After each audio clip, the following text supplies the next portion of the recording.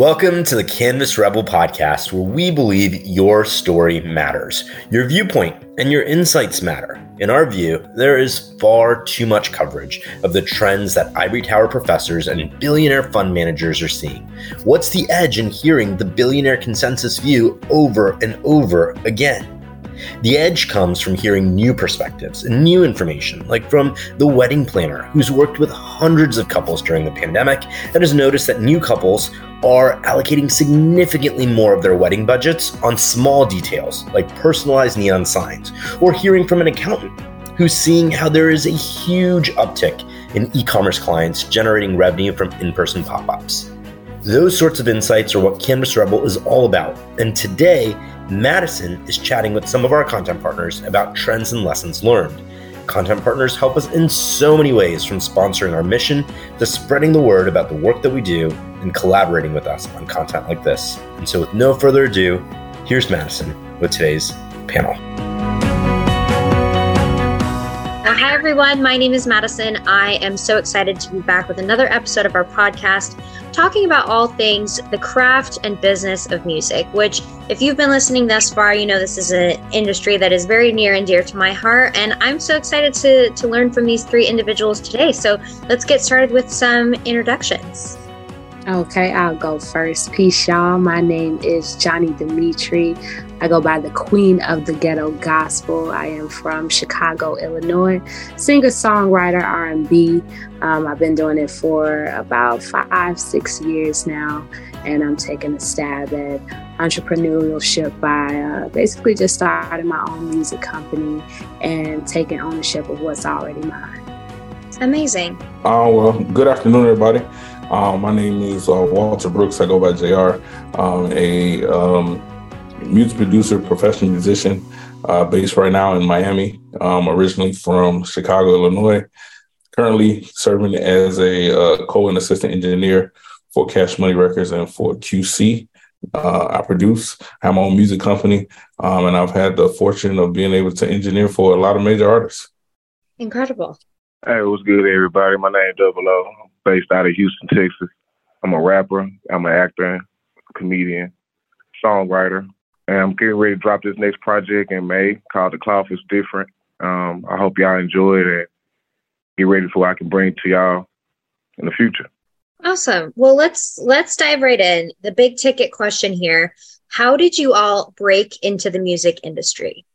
For me, it was really through being broken, breaking in through honestly being broken. I had like 2017, I want to say maybe 2016, I had lost my job and basically just hit rock bottom in a way, and I've always been like a natural singer, just basically having a God-given talent, and during that time I wasn't doing anything with it. You know what I mean? And at that time I had lost pretty much everything that I had, and that was all that I was left with, and I still had everything that I needed. So that was my breakthrough. And I just decided to, just go in from there and never look back. And I still haven't.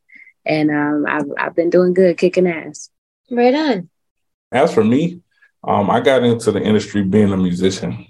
So I've had the opportunity to actually take the stage with several artists, whether I was playing piano, playing drums, or playing bass.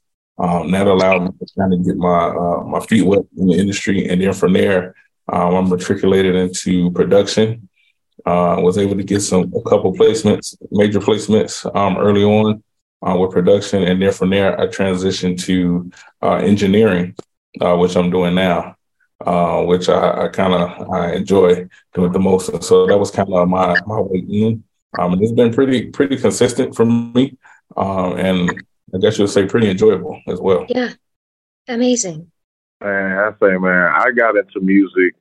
My uncle and my father was part of a group called SUC, Wall Smith. It's like a legendary group out here in Houston.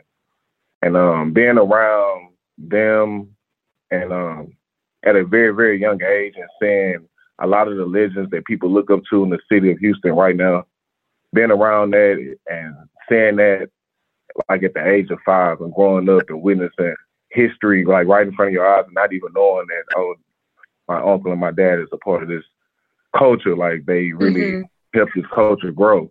So that made me want to take on a bigger role and a responsibility in music. Not only after that, when my uncle passed away and ended up getting murdered in Houston, it made me like, okay, man, it's time to live out what he was doing. It's time to live his legacy. Yeah. What has been the biggest learning lesson you each have experienced while working in music? For me, I would say talent really means nothing. It means everything, but nothing at the same time, you know? Yeah. Music is really a business, you know, and it's like you need talent, obviously, to make it flourish, but it's overall a business. So you need just as much as a business mindset as you do. Yeah. Yeah, I think I agree with you on that. I think understanding the business side is really has been important. I mean, I think if you don't understand it, can be detrimental to your career, especially when you get into contracts and royalty splits and things like that. And so being able to understand, you know, the business side. And I think a lot of times people come into the industry with the talent, but they don't understand or they forget that it's the music business, and they forget. So they want to do the music side, but they're unable or just don't have the wherewithal to handle the business side. And then that's to their downfall. So I would agree wholeheartedly that understanding the business side is probably, the most important thing. Yes, yeah. I'm right along with that one, man. Understanding the contracts, especially. I take real pride in like understanding that. You have to understand contracts in a music game, because if you don't, you're gonna end up on a I say on the back end, man, and it's gonna be very, very, very bad. It's gonna be a tragic ending if you don't understand those contracts. Understand that you need to own everything. Everything. Ownership is the key. If you don't own anything, then you really in last place with this music game. Yeah, I agree. I think it really all comes down to your talent only taking you so far. You also have to have the work ethic and the drive and the motivation. This is not an industry for the faint of heart. This is not for somebody to half-ass anything at all. At least from what I've seen, I'm sure you all can speak to that as well. This is not for the half-ass people. No, not at all. Like I have some people, I'll give you an example. So I have some people around me currently who are interested in getting in the music industry, but they just don't have the work ethic. Yeah. So they feel like, oh, because I make this type of music or because I look this certain way, that's going to get me through the industry. And then I'm constantly telling like, it doesn't work that way. Like you feel like you can walk in a room or you can spend 30 minutes recording a song and that's it. And it doesn't work that way. Like you spend 30 minutes and what you think of the song, you be like, oh, and all your little people in your circle and your clique tells you, oh, that's hot. And I'm like, no, that's trash. And at the end of the day, my opinion really is the only one that matters, because you're using me to get connected, to be able to connect to other people. And it's like, I think within the industry, you have to understand, like, you know, you be aware of your circle. You got to have somebody in your circle who's willing to tell you, no, like, that's not good, you know, or somebody who you can listen to, who can check you and do that. And then understand that when you go to certain people, you know, be able to take criticism from them. So I understand that you can't just take the shortcuts and feel like if I shortcut this or I shortcut that I can do it. And everything that you see on social media isn't always true. Right. Yeah. In fact, you know, money plays a part in that too as well. A lot of people don't have the funds to take their music to the next level as well, and that's a big thing too. Being able to invest in yourself. Yeah. Well, I got a question. But is it being able to invest in yourself, or is this unwillingness to invest in yourself? Because some people I see, like, they don't want to. They say, "Oh, I don't have money for beats. I don't have money for studio time." But you got money to go buy the latest pair of Jordans that came out. You got I think that plays it's 50-50. I think you know what I'm saying. I think it's a 50-50. Because too, you got to understand, like, it's not even just recording is just like 10% of it. You got to really spend more money on marketing and branding. Mm-hmm. And that's what I think a lot of artists don't realize. So, like, you got to spend a lot of, it takes like at least $250,000 to market a song. Yeah, that's what P say. That's what it take to get it to radio. Yeah, right? like $250. Yeah, right. Really? So, yeah. So you think about it, Mm-hmm. a lot of artists right now. I know a lot of them that only puts $1,000 into their marketing and think that's enough. And they'll push that song for like 3 months. Like, you really have to push a song for more than it's a lot of things that goes into it. Yeah. It's a lot. Now I think like the 250 number, and people looking at it, they say 250,000. I'm like, it's not a 250,000 isn't a definitive number. You know, it's kind of a roundabout, maybe all in number at 250, because you got some people, that have proven with $1,000 they can pop just because their particular song goes viral. But you can't bank on a song going viral every single time. And so you still got to have the budget to be able to put things behind it and then see what happens when something takes off and understand it might not be your first song, and it might be the song that's your single. Right. And I use, which is funny because I was telling somebody recently about Yella Beezy and how he dropped a mixtape. He dropped his mixtape, and the single that he was pushing on the mixtape isn't the song that broke him around the country. It was another song that was on the mixtape towards the bottom that everybody took a liking to. So he was marketing and spending money on one song, and another song on the project is the one that took off and actually made him a household name around the country. Wow. Yep. My next question, is there a particular band or artist that inspired you to start in this industry? I'll say Tupac for me. He was a big influence, Tupac. Yeah. And then after Tupac, I'll say Mo3. Mo3 is what kept me wanting to keep going. Yeah. For me, I think I have definitely a lot of influences, just a wide music range, and R&B especially. Like, I grew up under a lot of older women, like definitely born with an old soul, so I love people like Aretha Franklin and the Gladys, and but when it comes down to being new school, I love the Jasmine Sullivans, the Ari Lennox, so it is such a wide range of people, from Erykah Badu to Lauryn Hill. It's like I can go nonstop on the people that I love, who I can say have been an influence and impact in just my musical life, not even my music career, but my musical life, so yeah, I would be talking all day. Let's see. I think for me, it has to be, probably when I first started out, probably Pharrell and Timbaland. Probably Pharrell and Timbaland, and dealing with the Neptunes and that Timbaland Magoo sound, because they were real musical. They were being creative with music, and I think that creativity is what drove me to kind of to say, okay, I could take the music that I'm playing and actually be able to put it into mainstream music, and use it. And then I think from an old school perspective, probably my biggest influence would be Barry White and the Love Unlimited Orchestra. Because me being a real musician, an actual musician who can read music and can actually play, their orchestrations were always phenomenal to me in terms of the strings and the horn sections, the way they put things together to make it sound full. Yeah, well said. Well, it's no secret that the music industry is both extremely saturated and extremely not saturated, because there's a lot of people, everybody's trying to break into the industry, but there's no two people that are exactly the same. All that to say, how do you set yourself apart in a market that's pretty oversaturated?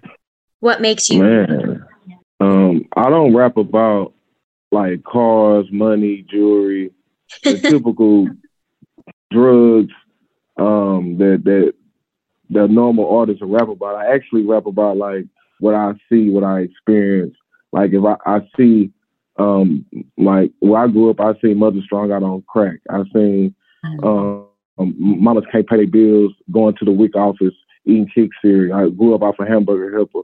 So I'm giving you that, and I'm letting you know I did have to sell drugs, but I sold drugs. My mama had to stay up late at night. I'm letting you know the consequences, and I'm giving you a more of a choice to like, okay, I did this, but it came with this. So if you do this, understand this is going to happen. So go this route. And I feel like a lot of rappers and musicians, they take their listeners' choice away, and I don't take my listeners' choice away. I allow you to make that choice yourself. Right on.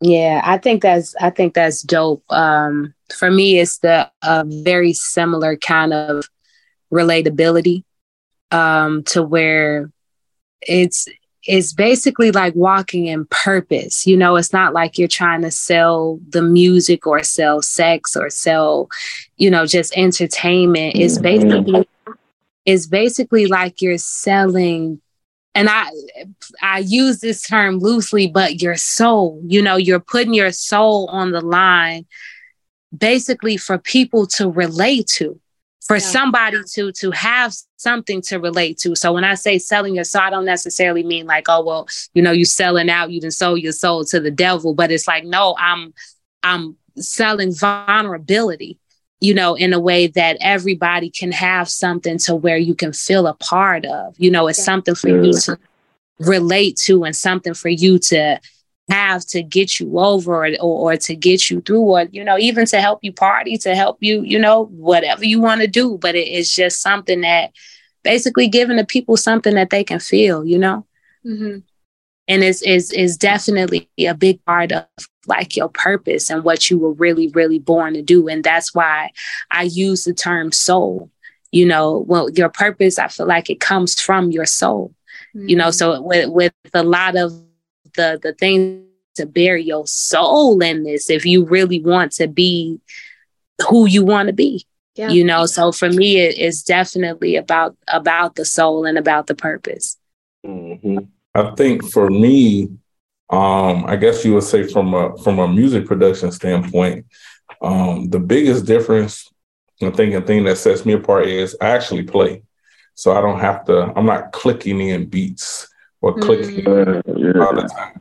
Like I can actually sit down to a grand piano and I can play a piece by Tchaikovsky or Beethoven. Like I can sit down and play it, or I can pick up pick up a bass guitar and I can play, or I can sit on a drum set and I can actually play. So from a production standpoint, it makes me unique in the sense that I can actually play the instruments. And so when we're in a production of a song or production of a record, my mind thinks differently because now, because I'm a little more creative, I can think a little more outside of the box. I hear different instrumentation than probably what other people hear just because of my natural musical background. And so I think that really separates. And then when it comes to forming records, because of my musical background, in terms of vocal, so I can sit down and I can tell a singer, hey, sing this right here, or do this particular run right here versus doing that. Or when it comes to somebody rapping, I can say, you know, instead of using those lines, let's switch it and let's use this. And so that's been able, for me, that's been the one thing that's been able to kind of set me apart from everybody else and has been able, you know, to consistently been able to keep me working. So I think I've, like Johnny said, I've been able to kind of find that purpose and be that thing that sets me, that makes me different, that I have, that people want, and so people now naturally come to me for it. Yeah, I love that. Well, my final question before we wrap up for this afternoon: how do you stay motivated and inspired amidst creative burnout? Take a vacation. Take a vacation. So I'll do this. So I've gotten more into engineering lately than I have production. And that's because I think I was going through burnout. So I was just mentally fatigued from the creation and the creativity consistently over and over again.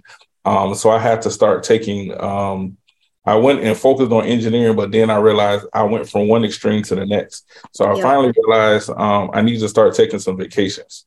So now I've kind of I've made it my business once every 3 months, I take a vacation. So I'll take a week off. And so like for me, I like to cruise. So I was going for 1 week every 3 months. I'm on Love that. No phones, no computers, no laptops, nothing. And what I've realized is when I come back from the cruise, I feel I'm regenerated because I've been able to let my mind just kind of be free to get away. And so when I come back, I just have like I guess you would say a renewed vigor for music. Yep. Love that. Yeah, I agree with that. But for me, it's really just being graceful to myself. You know what I mean? Like if I'm having a brain fart or whatever it could be, it's like, basically take a vacation, take a break, just step away from it and just remember that you're still human. Don't beat yourself up about it. Like you ain't lost it, like right. Hey, you just need to chill, you know what I'm saying? So it's like extend yourself a little mercy and grace and just step away and come back to it. Love that. Yeah. And with me, it'll be more so reading and researching. I find like learning something or trying to stimulate my mind, it helps with me. It helps with my writing process a lot. Yeah. So if I find myself because I write about life, so life is motivating. As long as I'm living, I can write. Yep. But sometimes you get stuck. So by me reading or reading something that's informative or researching something informative, it helps me get back to my writing process. Sure. Yeah. Well said. Well, thank you all so much for your time today. This was so inspiring for me. I work in the music industry, but definitely in a little bit of a different space than each of you. But I'm feeling very inspired, and I hope this was just as beneficial for each of you as it was for me. Definitely. It was a pleasure to meet all. Yes. Thank you all so much.